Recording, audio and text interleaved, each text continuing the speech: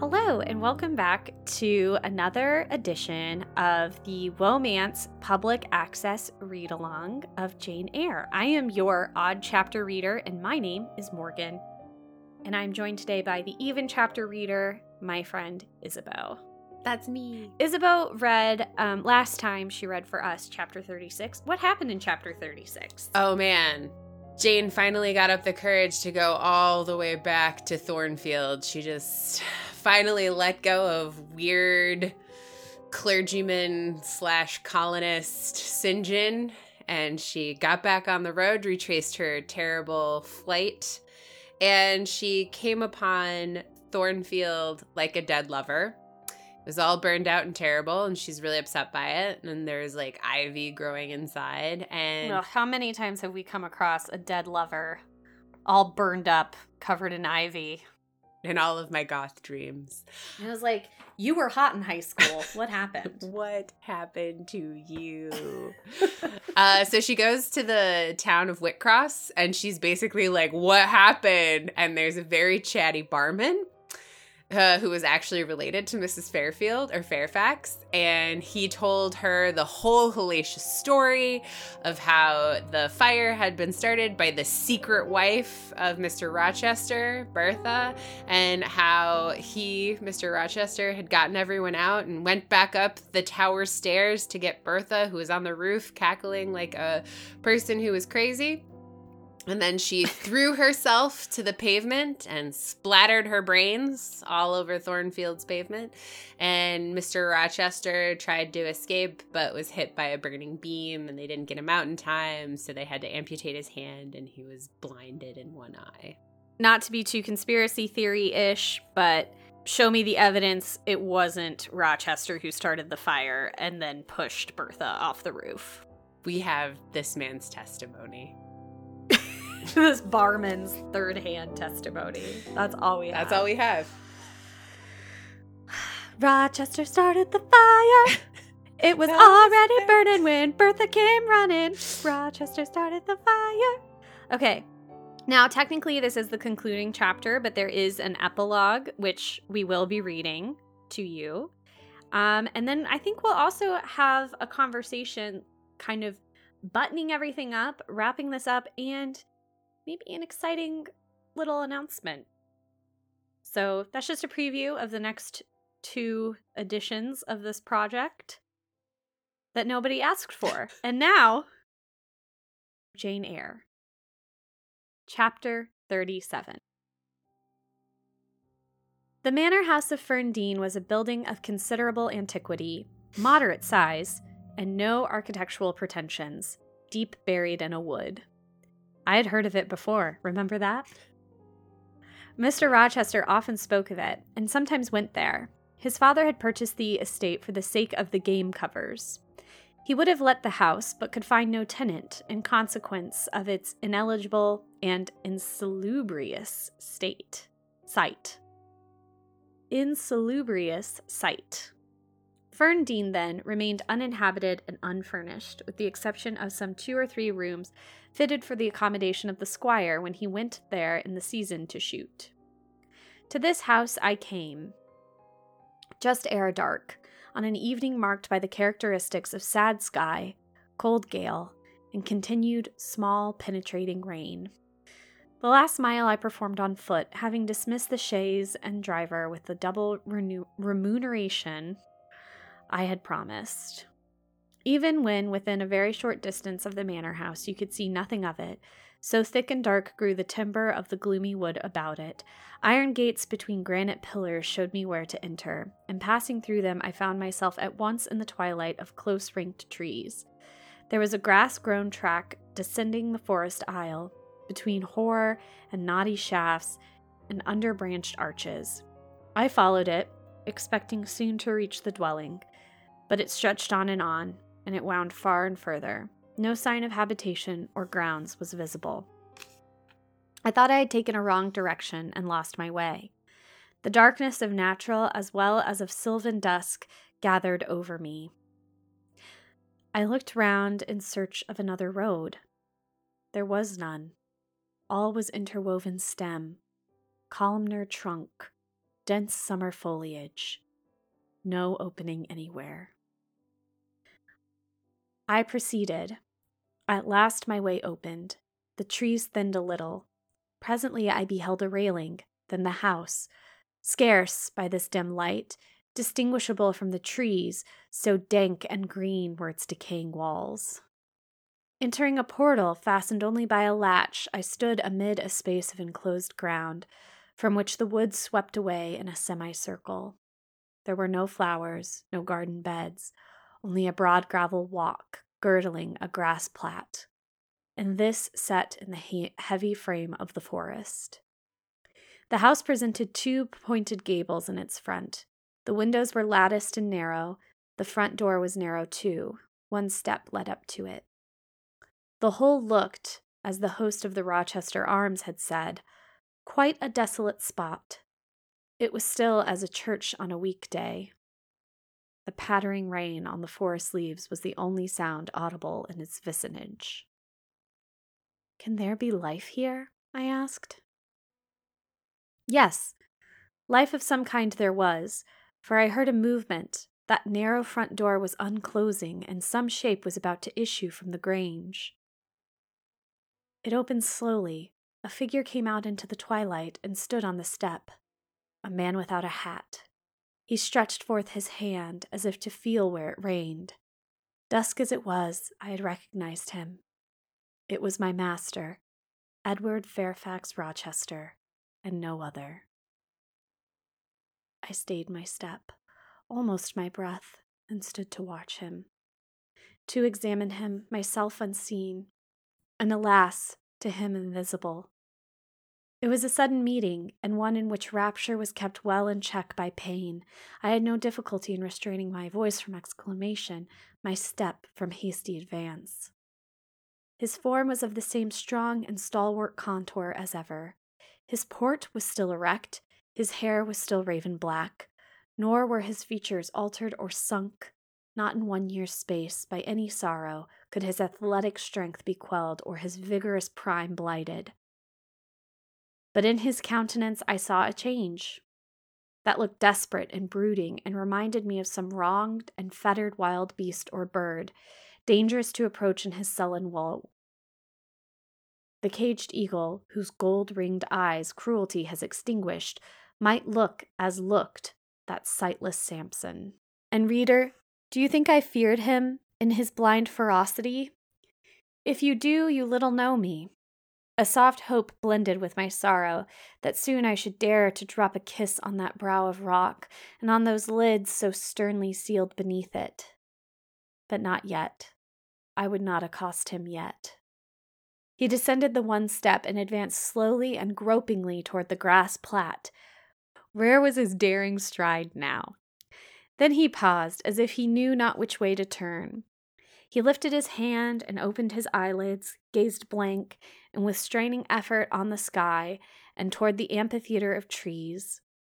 One saw that all to him was a void darkness. He stretched his right hand, the left arm, the mutilated one he kept hidden in his bosom. He seemed to wish, by touch, to gain an idea of what lay round him. He met but vacancy still, for the trees were some yards off where he stood.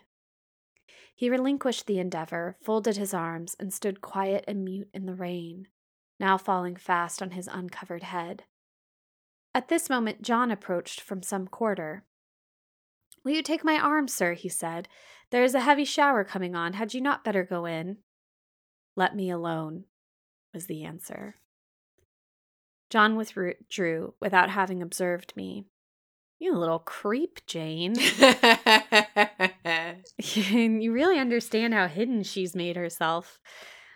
Mr. Rochester now tried to walk about vainly. All was too uncertain. He groped his way back to the house, and re-entering it, closed the door. I now drew near and knocked. John's wife opened for me. "Mary," I said, "how are you?" She started as if she had seen a ghost. I calmed her. To her hurried, "Is it really you, miss? Come at this late hour, to this only place?" Lonely northern English dialect. I answered by taking her hand, and then I followed her into the kitchen, where John now sat by a good fire. I explained to them in few words that I had heard all which had happened since I left Thornfield, that I was come to see Mr. Rochester. I asked John to go down to the Turnpike House, where I had dismissed the chaise, and bring my trunk, which I had left there, and then, while I removed my bonnet and shawl, I questioned Mary as to whether I could be accommodated at this manor house for the night, and finding that arrangements to the effect, though difficult, would not be impossible, I informed her I would stay. Just at this moment the parlor bell rung. "When you go in," said I, "tell your master that a person wishes to speak with him, but do not give my name." "I don't think he will see you," she answered. "He refuses everybody." When she returned, I inquired what he had said. "You are to send in your name and your business," she replied. She then proceeded to fill a glass with water and place it on a tray, along together with candles. "Is that what he rung for?" I asked. "Yes, he always has candles brought in at dark, though he is blind." "Give that tray to me. I will carry it in." I took it from her hand. She pointed me out the parlor door. The tray shook as I held it. The water spilled from the glass. My heart struck my ribs loud and fast. Mary opened the door for me and shut it behind me. I just got this horrible memory of carrying a tray of champagne glasses and I dropped them. Ugh, God, horror. They were shaking, and then I was like, oh my God, oh my God, oh my God, and then it just happened. That's how it goes down. It was a dozen. Ugh. Ouch. Ouch. This parlor looked gloomy. A neglected handful of fire burned low in the grate, and leaning over it with his head supported against the high, old-fashioned mantelpiece appeared the blind tenant of the room. His old dog, Pilot, lay on one side, removed out of the way, and coiled up as if afraid of being inadvertently trodden on. Pilot pricked up his ears when I came in. Then he jumped up with a yelp and a whine and bounded toward me. He almost knocked the tray from my hands. I set it on the table then, patted him, and said softly, "Lie down." Mr. Rochester turned mechanically to see what the commotion was, but as he saw nothing, he turned and sighed. "Give me the water, Mary," he said. I approached him with the now only half-filled glass. Pilot followed me, still excited. "What is the matter?" he inquired. "Down, Pilot," I again said. He checked the water on its way to his lips and seemed to listen. He drank, put the glass down. "This is you, Mary, is it not?" "Mary is in the kitchen," I answered. He put out his hand with a quick gesture, but not seeing where I stood, he did not touch me. "Who is this? Who is this?" he demanded, trying, as it seemed, to see, with those sightless eyes, unavailing and distressing attempt. "Answer me! Speak again!" he ordered imperiously and aloud. "Will you have a little more water, sir? I spilled half of what was in this glass," I said. "Who is it? What is it? Who speaks?" What is it? "Pilot knows me, and John and Mary know I am here. I came only this evening," I answered. "Great God! What delusion has come over me? What sweet madness has seized me?" "No delusion, no madness. Your mind, sir, is too strong for delusion, your health too sound for frenzy. And where is this speaker? Is it only a voice? Oh, I cannot see, but I must feel, or my heart will stop and my brain burst. Whatever, whoever you are, be perceptible to the touch, or I cannot live." He groped. I arrested his wandering hand and prisoned it in both mine. "Her very fingers," he cried. "Her small, slight fingers. If so, there must be more of her." The muscular hand broke from my custody. My arm was seized, my shoulder, neck, waist. I was entwined and gathered to him. "Is it Jane? What is it? This is her shape, this is her size, and this is her voice," I added. "She is all here, her heart too. God bless you, sir. I am glad to be so near you again." "Jane Eyre, Jane Eyre," was all he said. "My dear master," I answered, "I am Jane Eyre. I have found you out. I am come back to you. In truth, in the flesh, my living Jane. You touch me, sir, you hold me, and fast enough. I am not cold like a corpse, nor vacant like air, am I? My living darling, These are certainly her limbs, and these her features, but I cannot be so blessed after all my misery. It is a dream, such dreams as I have had at night, when I had clasped her once more to my heart, as I do now, and kissed her, as thus, and felt that she loved me, and trusted she would not leave me. Which I never will, sir, from this day. Never will, says the vision, but I always woke and found it an empty mockery, and I was desolate and abandoned, my life dark, lonely, hopeless, my soul athirst and forbidden to drink, my heart famished and never to be fed. Gentle, soft dream, nestling in my arms now, you will fly too, as your sisters have all fled before you. But kiss me before you go, embrace me, Jane. There, sir, and there. I pressed my lips to his once brilliant and now rayless eyes. I swept his hair from his brow and kissed that too. He suddenly seemed to rouse himself. The conviction of the reality of all this seized him. Is it you? Is it Jane? You are come back to me, then? I am. And you do not lie dead in some ditch under some stream, and you are not a pining outcast among strangers. No, sir, I'm an independent woman now. Independent? What do you mean, Jane? My uncle in Madeira is dead, and he left me 5,000 pounds. Ah, this is practical. This is real, he cried. I should never dream that. Okay. Jane, an independent woman of means, never. We'll put a pin in that one. Besides, there is that peculiar voice of hers, so animating and piquant, as well as soft. It cheers my withered heart. It puts life into it. What, Janet? Are you an independent woman? A rich woman? Quite rich, sir. If you won't let me live with you, I can build a house of my own, close up to your door, and you may come and sit in my parlor when you want company of an evening. But as you are rich, Jane, you have now, no doubt, friends who will look after you and not suffer you to devote yourself to a blind lamenter like me. Lamenter? Oh. Because of his arm. I told you I am independent, sir, as well as rich. I am my own mistress. And you will stay with me. Certainly, unless you object, I will be your neighbor, your nurse, your housekeeper. I find you lonely. I will be your companion, to read to you, to walk with you, to sit with you, to wait on you, to be eyes and hands to you. Cease to look so melancholy, my dear master. You shall not be left desolate so long as I live. He replied not. He seemed serious, abstracted. He sighed. He half opened his lips as if to speak. He closed them again. I felt a little embarrassed. Perhaps I had been too officious in my offers of companionship and aid. Perhaps I had too rashly overleaped conventionalities. And he, like St. John, saw impropriety in my inconsiderateness. I had indeed made my proposal from the idea that he wished and would ask me to be his wife. An expectation, not the less certain because unexpressed, had buoyed me up, that he would claim me at once as his own. But no hint to that effect escaping him, and his countenance becoming more overcast, I suddenly remembered that I might have been all wrong, and perhaps playing the fool unwittingly, and I began gently to withdraw myself from his arms. But he eagerly snatched me closer. No, no, Jane, you must not go. No, I have touched you, heard you, felt the comfort of your presence, the sweetness of your consolation. I cannot give up these joys. I have little left in myself. I must have you.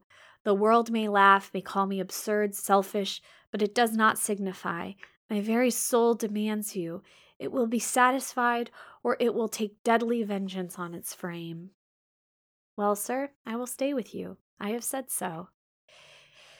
Yes, but you understand one thing by staying with me, and I understand another. You perhaps could make up your mind to be about my hand and chair, to wait on me as a kind little nurse, for you have an affectionate heart and a generous spirit, which prompt you to make sacrifices for those you pity.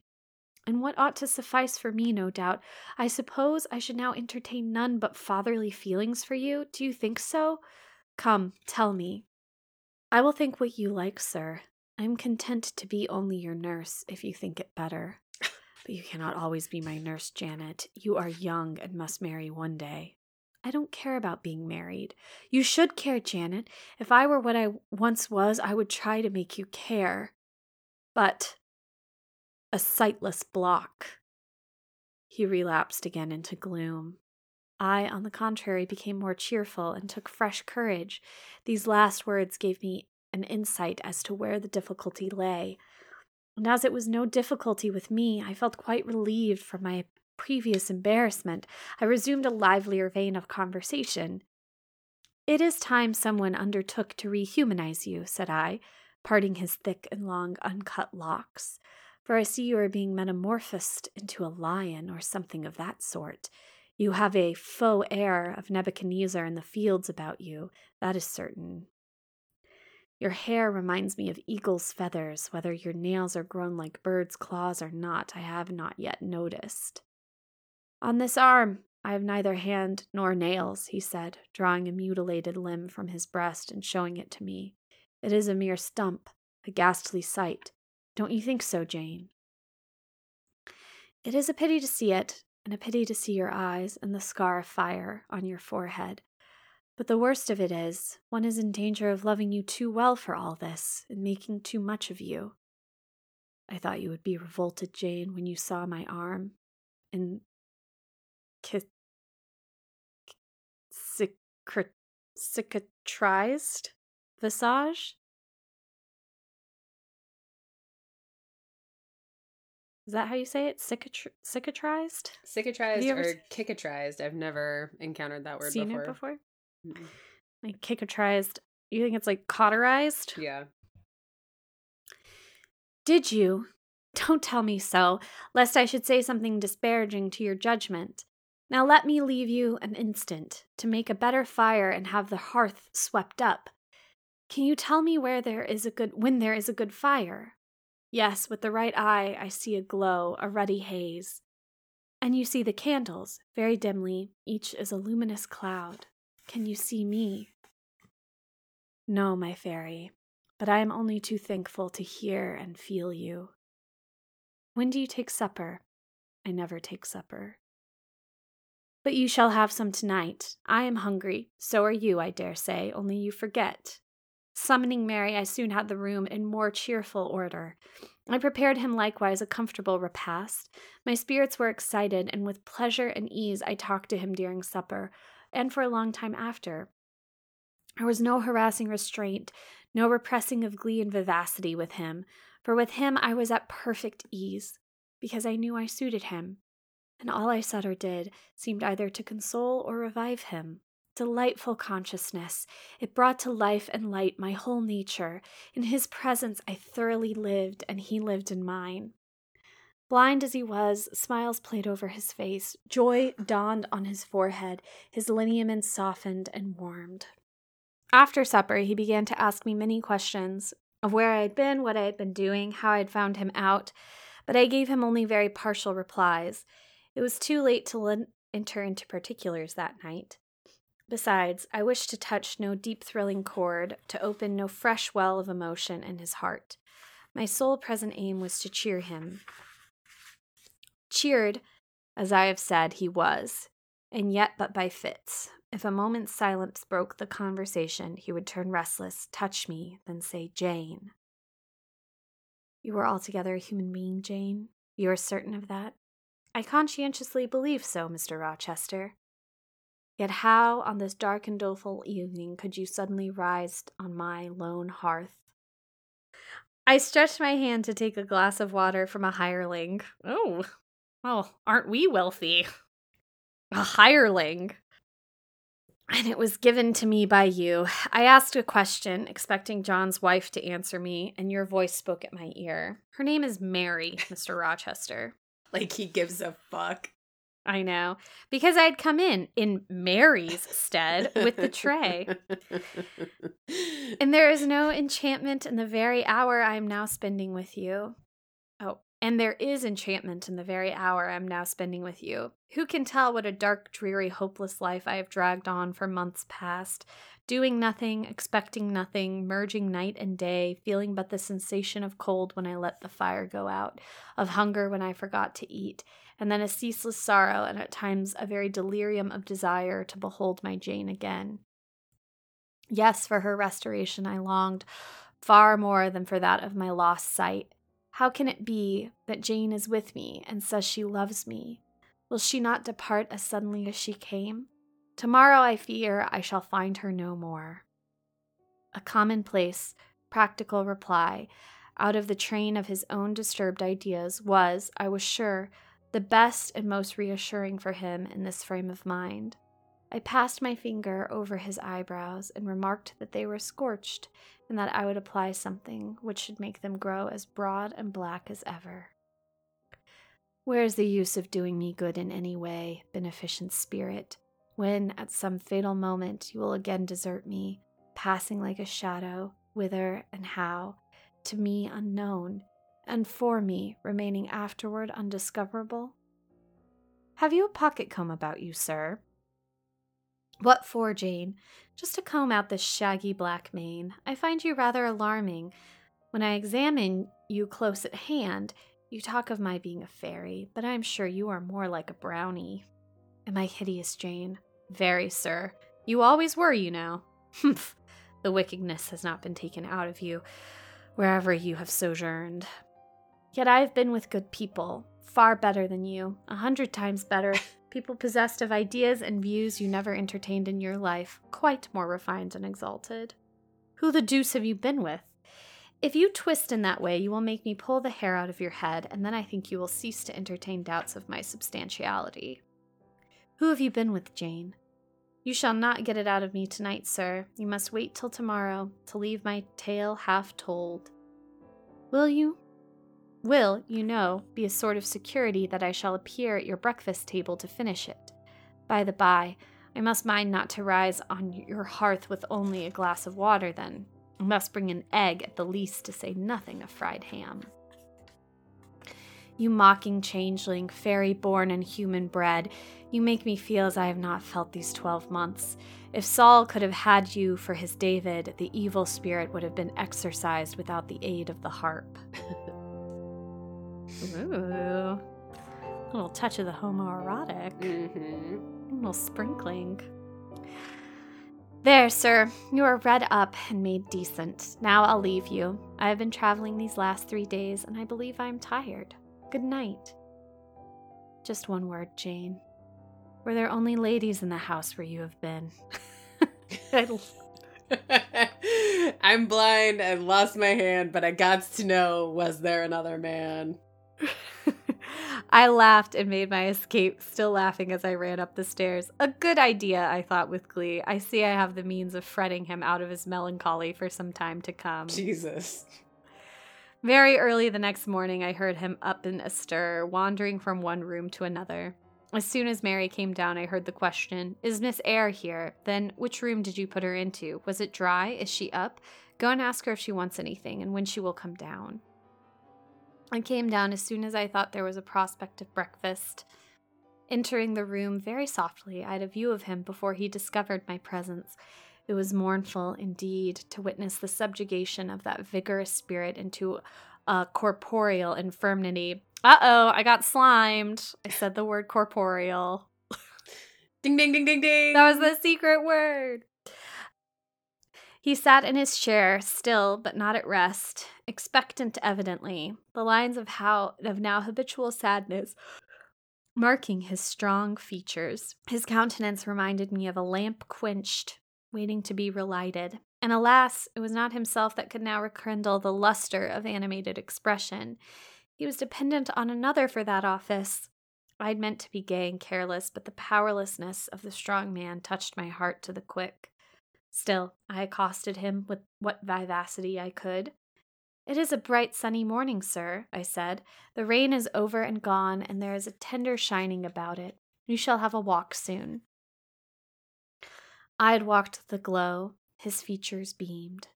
"Oh, you are indeed there, my skylark. Come to me. You are not gone, not vanished. I heard one of your kind an hour ago, singing high over the wood, but its song had no music for me, any more than the rising sun had rays. All the melody on earth is concentrated in my Jane's tongue to my ear. I am glad it is not naturally a silent one. All the sunshine I can feel is in her presence. The water stood in my eyes to hear this avowal of his dependence, just as if a royal eagle, chained to a perch, should be forced to entreat a sparrow to become its purveyor. But I would not be lachrymose. I dashed off the salt drops and busied myself with preparing breakfast. Most of the morning was spent in the open air. I led him out of the wet and wild wood into some cheerful fields. I described to him how brilliantly green they were, how the flowers and hedges looked refreshed, how sparklingly blue was the sky. I sought a seat for him in a hidden and lovely spot, a dry stump of a tree. Nor did I refuse to let him, when seated, place me on his knee. Why should I, when both he and I were happier near than apart? Pilate lay beside us. All was quiet. He broke out suddenly while clasping me in his arms. Cruel, cruel deserter! Oh, Jane, what did I feel when I discovered you had fled from Thornfield and when I could nowhere find you, and after examining your apartment ascertained that you had taken no money nor anything which could serve as an equivalent. A pearl necklace I had given you laid untouched in its little casket. Your trunks were left corded and locked as they had been prepared for the bridal tour. What could my darling do, I asked, left destitute and penniless, and what did she do? Let me hear now. Thus urged, I began the narrative of my experience for the last year. I softened considerably what related to the 3 days of wandering and starvation, because to have told him all would have been to inflict unnecessary pain. The little I did say lacerated his faithful heart deeper than I wished. I think he can take it. Yeah, come on. I should not have left him thus, he said, without any means of making my way. I should have told him my intention. I should have confided in him. He would never have forced me to be his mistress. Violent as he had seemed in his despair, he in truth loved me far too well and too tenderly to constitute himself my tyrant. He would have given me half his fortune without demanding so much as a kiss in return. Rather than I should have flung myself friendless into the wild world, I had endured, he was certain, more than I had confessed to him. Well, whatever my sufferings had been, they were very short, I answered, and then I proceeded to tell him of how I had been received at Moor House, how I had obtained the office of schoolmistress, etc. The accession of fortune, the discovery of my relations, followed in due order. Of course, St. John River's name came in frequently in the progress of my tale. When I had done, his name was immediately taken up. This St. John, then, is your cousin? Yes. You have spoken of him often. Did you like him?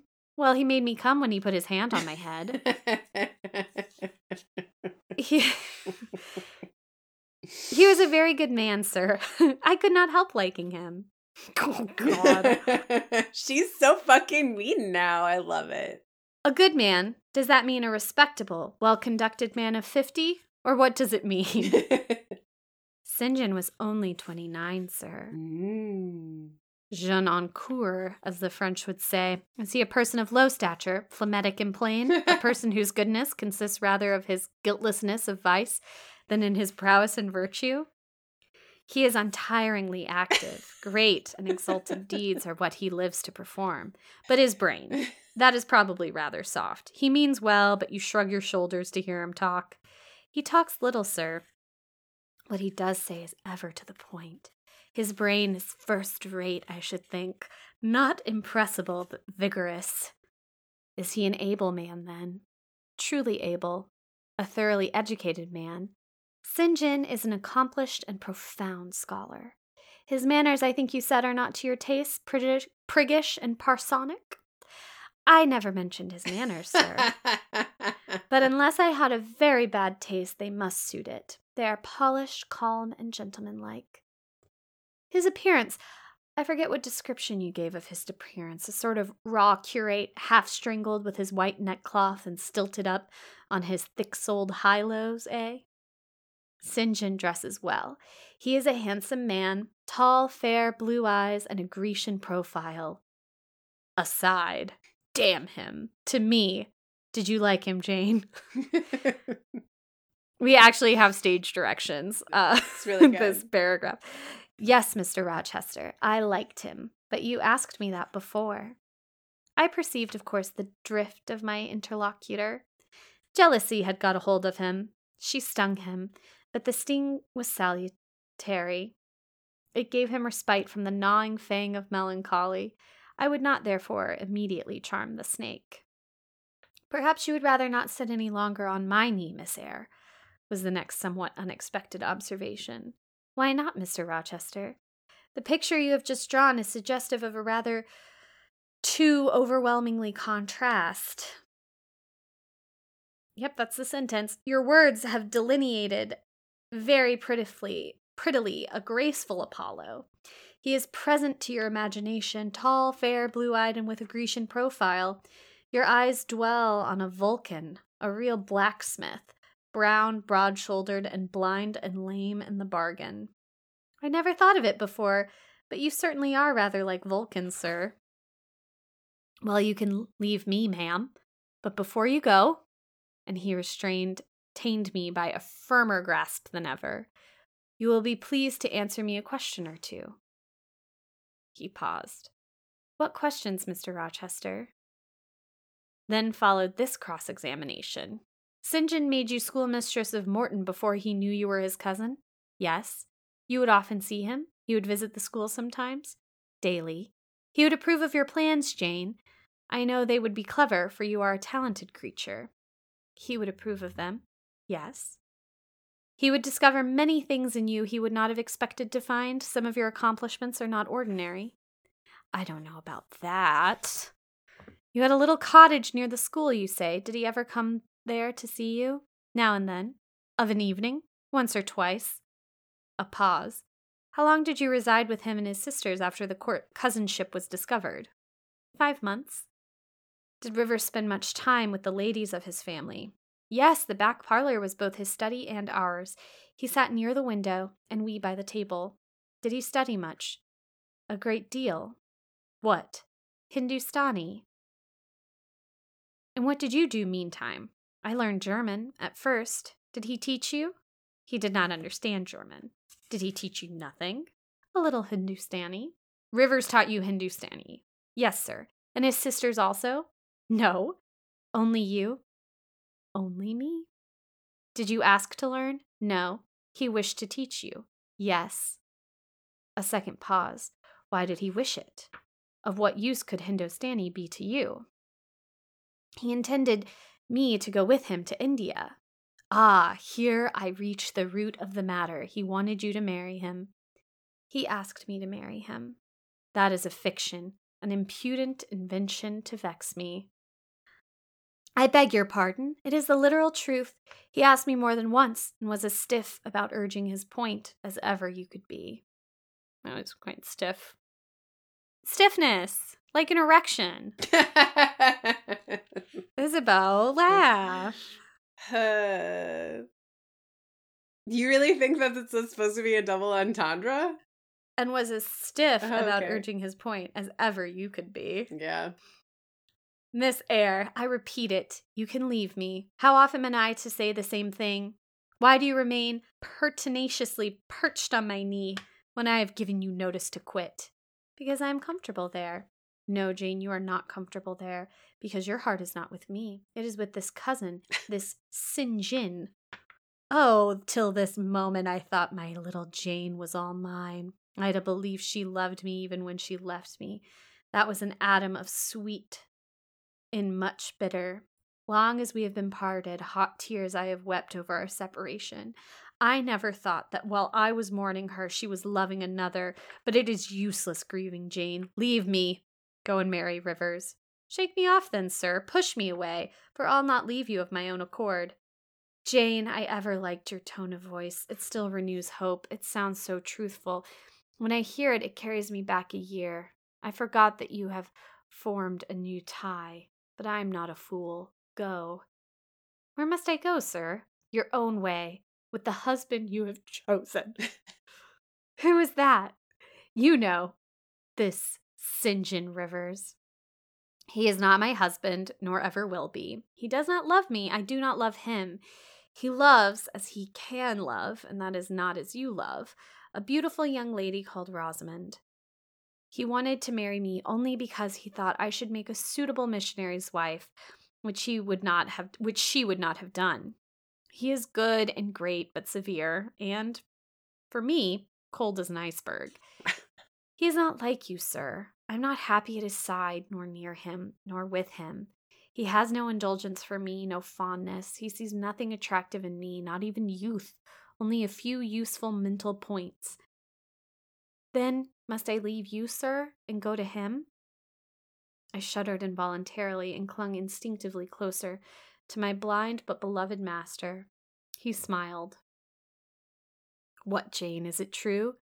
Is such really the state of matters between you and Rivers? Absolutely, sir. Oh, you need not be jealous. I wanted to tease you a little to make you less sad. I thought anger would be better than grief. But if you wish me to love you, could you but see how much I do love you? You would be proud and content. All my heart is yours, sir. It belongs to you, and with you it would remain, were fate to exile the rest of me from your presence forever. Again he kissed me. Painful thoughts darkened his aspect. My seared vision, my crippled strength, he murmured regretfully. I caressed in order to soothe him. I knew what he was thinking, and wanted to speak for him, but dare not. As he turned aside his face a minute, I saw a tear slide from the sealed eyelid and trickle down the manly cheek. My heart swelled. I am no better than the old lightning-struck chestnut tree in Thornfield Orchard, he remarked ere long. And what right would that ruin have to bid a budding woodbine cover its decay with freshness? Listen, Rochester, Isabeau and I will take care of the metaphorical observations, if you don't mind. Excuse me. The riven chestnut tree. You are no ruin, sir, no lightning-struck tree. You are green and vigorous. Plants will grow about your roots whether you ask them or not, because they take delight in your bountiful shadow. And as they grow, they will lean toward you and wind round you, because your strength offers them so safe a prop. Oh my God, that really struck me. Plants taking delight in your bountiful shadow. Again he smiled. I gave him comfort. You speak of friends, Jane, he asked. Yes, of friends, I answered, rather hesitatingly, for I knew I meant more than friends, but could not tell what other word to employ. He helped me. Ah, Jane, but I want a wife. Do you, sir? Yes, it is news to you? Of course, you said nothing about it before. Is it unwelcome news? That depends on circumstances, sir, on your choice, which you shall make for me, Jane. I will abide by your decision. Choose then, sir, her who loves you best. I will at least choose her I love best. Jane, will you marry me? Yes, sir. A poor blind man whom you will have to lead about by the hand. Yes, sir. A crippled man 20 years older than you whom you will have to wait on. Yes, sir. Truly, Jane. Most truly, sir. Oh, my darling, God bless you and reward you. Mr. Rochester, if ever I did a good deed in my life, if ever I thought a good thought, if ever I prayed a sincere and blameless prayer, if ever I wished a righteous wish, I am rewarded now. To be your wife is, for me, to be as happy as I can be on earth. Because you delight in sacrifice. He's so dramatic. Sacrifice? What do I sacrifice? Famine for food? Expectation for content? For content? To be privileged to put my arms round what I value, to press my lips to what I love, to repose on what is that to make a sacrifice? If so, then certainly I delight in sacrifice. And to bear with my infirmities, Jane, to overlook my deficiencies, which are none, sir, to me. I love you better now when I can really be useful to you than I did in your state of proud independence, when you disdained every part but that of the giver and protector. Hitherto, I have hated to be helped, to be led. Henceforth, I feel I shall hate it no more. I did not like to put my hand into a hireling's, but it is pleasant to feel it encircled by Jane's little fingers. I preferred utter loneliness to the constant attendance of servants, but Jane's soft ministry will be perpetual joy. Jane suits me. Do I suit her? To the finest fiber of my nature, sir. Case being so, we have nothing in the world to wait for. We must be married instantly. He looked and spoke with eagerness. His old impetuosity was rising. We must become one flesh without any delay. Jane, there is but the license to get, then we marry. Mr. Rochester, I've just discovered the sun is far declined from its meridian, and Pilot is actually gone home to his dinner. Let me look at your watch. Fasten it to your girdle, Jane, and keep it henceforth. I have no use for it. It is nearly 4 o'clock in the afternoon, sir. Don't you feel hungry? The 3rd day from this must be our wedding day, Jane. Never mind fine clothes and jewels now. All that is not worth a fillip. The sun has dried up all the raindrops, sir. The breeze is still. It is quite hot. Do you know, Jane, I have your little pearl necklace at its moment fastened round my bronze scrag under my cravat. I have worn it since the day I lost my only treasure, as a memento of her. That's kind of hot. It's super hot. Fuck Rochester. Like a hairy man chest with a pearl. I'm sure he caresses it with his hand. Ooh la la. Why don't they put that in the movies? Because it would be too much. It would be too much to behold. He pursued his own thoughts without heeding me. Jane, you think me, I dare say, an irreligious dog. I do think that. Yeah, I do think you're an irreligious dog. But my heart swells with gratitude to the beneficent God of this earth just now. He sees not as man sees, but far clearer, judges not as man judges, but far more wisely. I did you wrong. I should not have sullied my innocent flower, breathed guilt on its purity. The Omnipotent snatched it from me. I, in my stiff-necked rebellion, almost cursed the dispensation. Instead of bending to the decree, I defied it. Divine justice pursued its course. Disasters came thick upon me. I was forced to pass through the valley of the shadow of death. His chastisements are mighty, and one smote me which has humbled me forever. You know I was proud of my strength, but what is it now when I must give it over to foreign guidance as a child does its weakness? Of late, Jane, only of late, I began to see and acknowledge the hand of God in my doom. I began to experience remorse, repentance, and wish for reconcilement to my Maker. I began sometimes to pray, very brief prayers they were, but very sincere. Oh boy. It kind of makes like his little pious monologue is kind of making me miss his self-righteous monologues. Yeah, I prefer his stiff-necked rebellion. And we continue. Some days since, nay, I can number them 4. It was last Monday night. Oh my God, Rochester. A singular mood came over me, one in which grief replaced frenzy, sorrow, sullenness. I had long had the impression that since I could nowhere find you, you must be dead.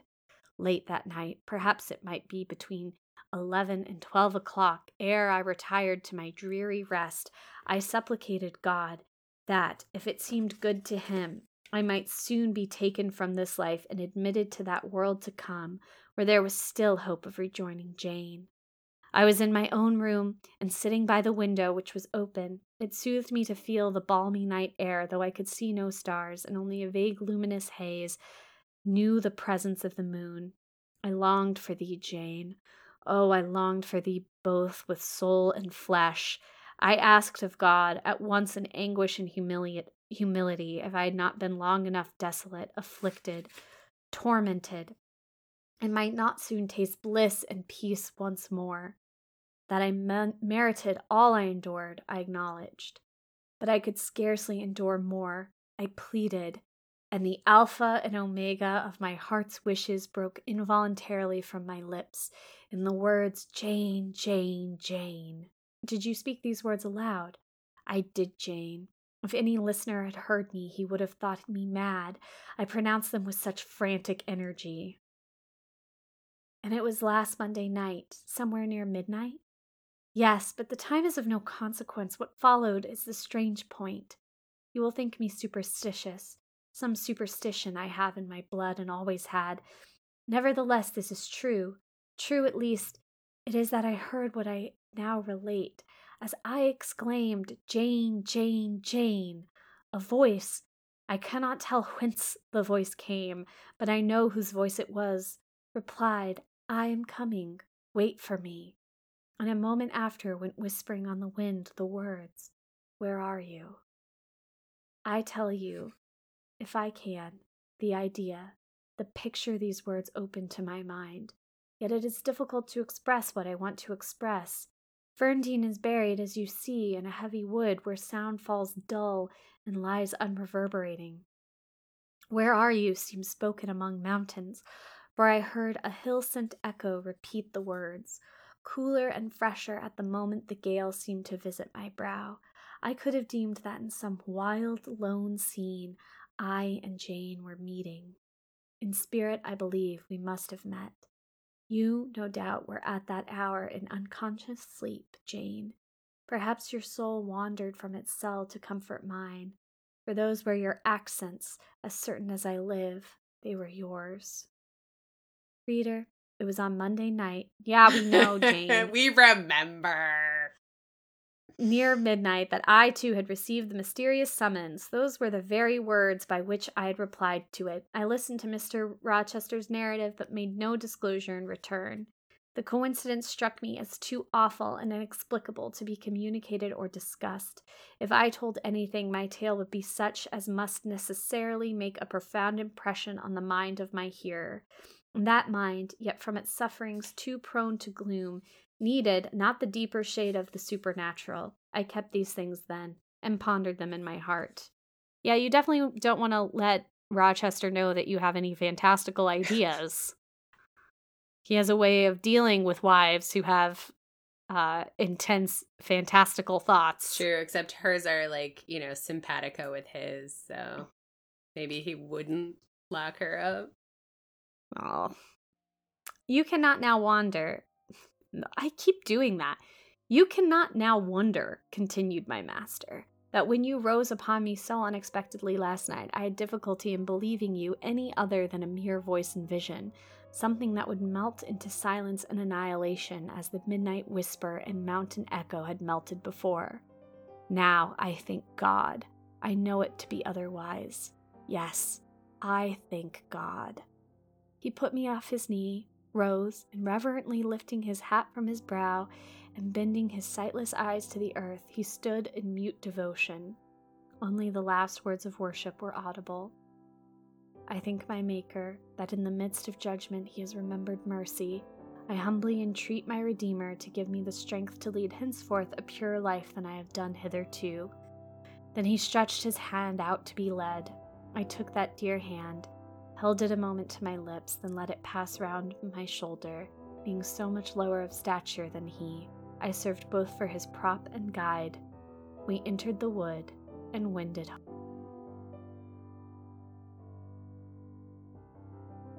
And that's the end of the official text, although we do still have, in true romance novel fashion, the afterword in which they get married and begin the rest of their lives. Be boring. Yeah. Well, I guess we couldn't escape another Rochester monologue. No. And also just a very very much making a big Christian theme at the end.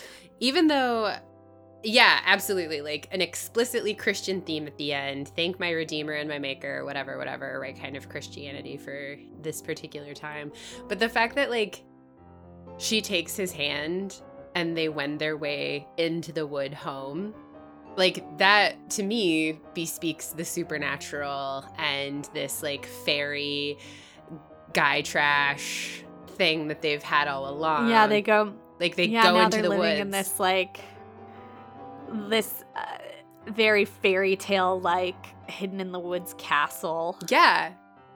And I think sure, the Christian stuff's there, but that natural space and that they're both much more at home in it, that they are among the green growing things, that plants will bloom in his bountiful shadow. Like, yeah. I think it's really powerful that rather than end on, I thank my Redeemer, it's that they're holding hands and walking into the woods together. Well, I think, it's certainly speaking to the contemporaneous moment of when it was published, like what was going on, right? Because Sinjin, who wants to control and force spirituality and is like reading the book of Revelations at the end, right? Like that kind of Christianity is not the right kind of Christianity, right? This like bowing your head to the earth in order to think God as a creator, right? For what the lesson you've learned. And then being amongst nature, right? I think seeing God as a part of the natural world, that reconciliation and romanticism of the natural and the supernatural is very prescient here. It's the difference in the two translations of the Bible. One is in Genesis, you will have dominion over the earth, and the other is you will have stewardship. And Sinjin is dominion. Yeah, and Jane is stewardship. Right, and Rochester was dominion up until this point, and he's had a conversion. Yeah, and I think, I also think like his conversion is important, that Jane is able to, like, what does Jane, we talked about the inequality in the relationship that was glaring, I think, before she left. Now she has money and he has lost, his sight and one of his hands. And that makes him she's more comfortable with him and more equal to him now. And that seems like an explicit reconciliation of what was only implicitly in the text. How do we think about the portrayal of disability? How do we feel about it? I don't like that it's his forever humbling. But I think what was most interesting is that they both refer to each other as caged birds. Like when she's leaving, he refers to her as a caged bird, like the bird inside her chest that he wants at, like the skylark. And she refers to him here as the tethered eagle. And both of those bespeak a kind of disability that's imposed, and that those physical disabilities are hard on the spirit. Are those disabilities hard on the spirit, or are they fortifying to the spirit? Because it is after he goes through that like permanent physical change that he says he walks through the shadow of death. And that allows him to be humbled. I meant spirit. Well, and to like connect with the supernatural, right? And have his voice, God carry his voice to Jane and carry Jane's voice back to him. I guess I meant spirit in terms of like the personality rather than that supernatural connection. Like it makes Jane sad to see him like this, which is why she's needling him with jealousy. But it's like good for his eternal spirit that this thing has happened to him. So when you say you don't like that it's his forever humbling earlier, can you tell me more about what you meant by that? Well, he calls it his forever humbling. But what do you mean by that? Like you don't like that? And, like, what do you mean? What do you think the book means? I think that, like, it's explicitly to make them have more parity, right? Because, like, now he can't physically domineer her because, like, she can literally leave a room and he wouldn't be able to follow. And I think describing physical disability in this way as, like, good and fortifying for your eternal soul is like not unlike the idea that poverty is good for your soul. I like the utility part of it is not good. And it, I think like it's not very compassionate of like the practical needs of a disability like blindness or only having one hand. But why would this book be? I feel like that's pretty contemporary for its time. What do you think? I think it is literalizing something. I think the fact you're right. Like, he is physically humbled. And that has led to his kind of spiritual humbling in the text. But I think there's also something about, like, his vim and vigor being tamped down. I think the fact that the text makes that choice, it is suggesting something about gender parity that I don't love, which is the idea that, like, a man who is unexpectedly physically disabled is somehow, like, more equal to a woman. Like, a man must be made to be dependent on a woman through some physical form. And I know that the book isn't like, and doesn't that suck? Like, the book is clearly like, and thank goodness for that, you know? Because now they're equal. Yeah. And that's a bummer. Yeah, it's a bummer. I think it's, like, definitely in keeping with its time, though. To be honest, like, I can't think of a way that I would feel. It does make me feel better about their relationship that he's dependent on her in some way. I think I would have preferred that he lost his money and they were just going to live on her 5,000 pounds. I don't think I would like that. I don't think that would work as well. Because I appreciate the fact that they're now kind of, like, financially equal. She says, I can build a house next to yours and we can be neighbors. But yeah, he can't physically dominate her. He can't rip open her rib cage. Yeah. I don't think the book is conscious of the fact that that's a scary thing he said. But here subconsciously we're like, and good luck ripping open a rib cage with one hand. And, like, it also kind of suggests that the book understood his, like, passione, his vig and vimmer, as being, like, a problem in their relationship. Yeah, one that was about inequality. But still does not problematize, or chooses to problematize, Bertha's vim and vigor by just, like, shoving her in an attic and being like, look at how fat she's gotten, you know? Yeah, like this idea that, like, passion must be humbled or you'll have your brains dashed in. Not great. Or a beam fall on your head. Yep. Yeah. And I think that's kind of the implication. But I will say, I was, you know, genuinely afraid of Rochester. Maybe the book was trying to make that point. Like, Rochester was legitimate in being genuinely fearful of Bertha, because aren't you genuinely fearful of how he is now that he's in love but cannot control the thing he's in love with? Which sounds like it was also maybe Bertha's problem. She was very comfortable with wanting and loving Rochester, but it could have been her problem. I don't think the book is really asking those questions, but it certainly is leaving them in the margins.